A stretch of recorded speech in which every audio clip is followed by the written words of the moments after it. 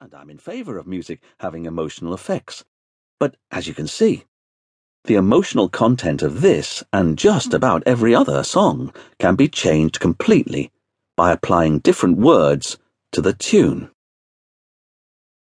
Lyrics add a new dimension to a piece of music.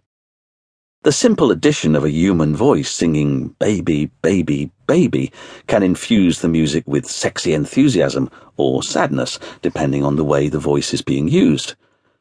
Emotion can be conveyed simply by vocal inflection, and we can be moved by lyrics sung in languages we don't understand. I wonder how many Sigur Rós fans speak Icelandic. There are even examples of emotionally charged songs in made-up languages that no one understands.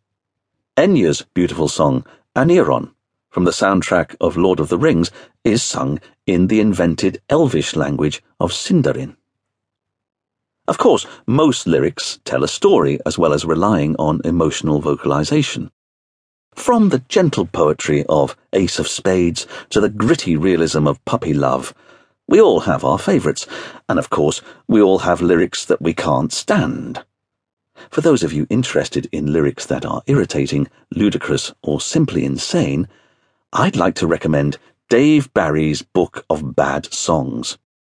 In this deeply philosophical contribution to human wisdom, you'll find more than you might ever have wished to know about songs like MacArthur Park, the one about the cake getting rained on, and Yummy, Yummy, Yummy by Ohio Express. There is also a tantalizing mention of a possibly mythical country and western song called "The Only Ring You Gave Me Was the One Around the Tub." Sometimes, even the finest songwriters have to take liberties with the language in order to make a rhythm or rhyme work. In some cases, this just means that the music requires the singer to emphasize the wrong syllable of a word, e.g., apricot at the end of the fourth line of You're So Vain by Carly Simon. But it must have been irritating for Neil Diamond when he had to resort to using the non-standard word brang to rhyme with sang in his song Play Me. The power of lyrics to alter our response to a tune was demonstrated in an experiment carried out in 1994 by the psychologists Valerie Stratton and Annette Zalanovsky, who played the song Why Was I Born, written by Oscar Hammerstein and Jerome Kern in the 1920s, to two groups of listeners. When the tuneful, pleasant music was played by itself, it cheered people up. But when the lyrics, a sad refrain about unrequited love, were included, it had the opposite effect. Mind you, we don't always listen to lyrics carefully, and even when we do, we often misinterpret them. This is particularly true of young people who are the target audience of most pop songs. A survey carried out in 1984 offered people 4 alternative meanings to pop songs. Only one of these interpretations was true and had been verified as such by the songwriter. The songs in question were fairly obvious about the message they were trying to put across.